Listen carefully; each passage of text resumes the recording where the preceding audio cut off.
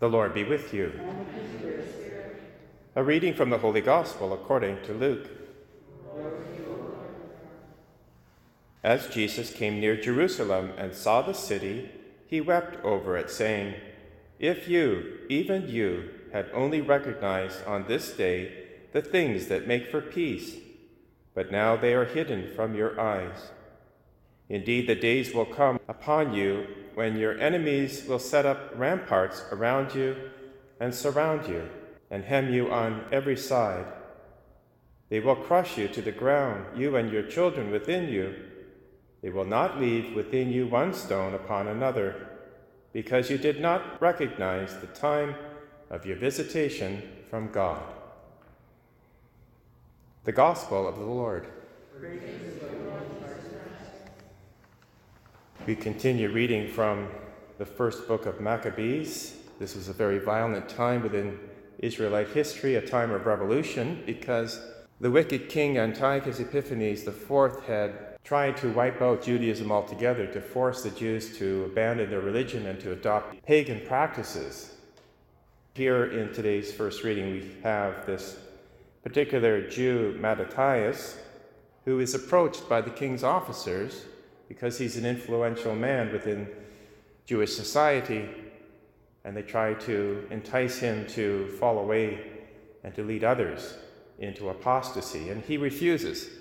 And not only that, he burns with zeal to such an extent that he vents his righteous anger and kills the king's officer and a fellow Jew who had apostatized and was offering a sacrifice to pagans.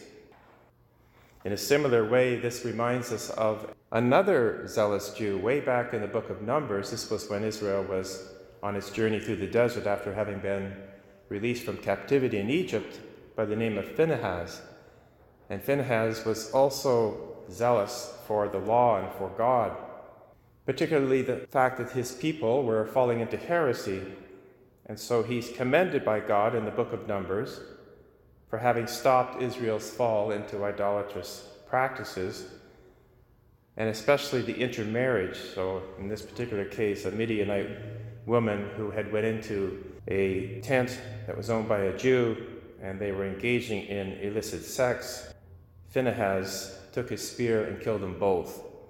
And he was commended by God, because that stopped the particular fall into heresy and turned the Jews around at the time. So we have these two examples in the Old Testament, but then we have to look at the New Testament, and we find today's gospel with Jesus. And Jesus also knows that his people, the Jews, are falling into apostasy.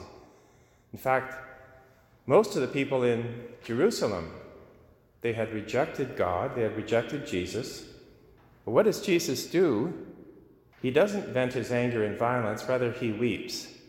He weeps for the people and for the city, and says, "If you, even you, had only recognized on this day the things that make for peace." He knows what's going to happen, because when he is put to death and is risen again, the Jews break out in all kinds of wars against the Romans, and the Romans are so fed up with it all that in 70 AD, the general Titus rolls into Jerusalem and completely destroys the city and the temple, and 1 million Jews are killed. So it's a tremendous catastrophe. But Jesus here is warning them that this is what's going to fall if they continue in their ways. The example Jesus has for us is a good one, because sometimes we can also see particular instances of, let's say, a sin or someone hurting us, and we can have that zeal or anger to seek revenge or to set an example.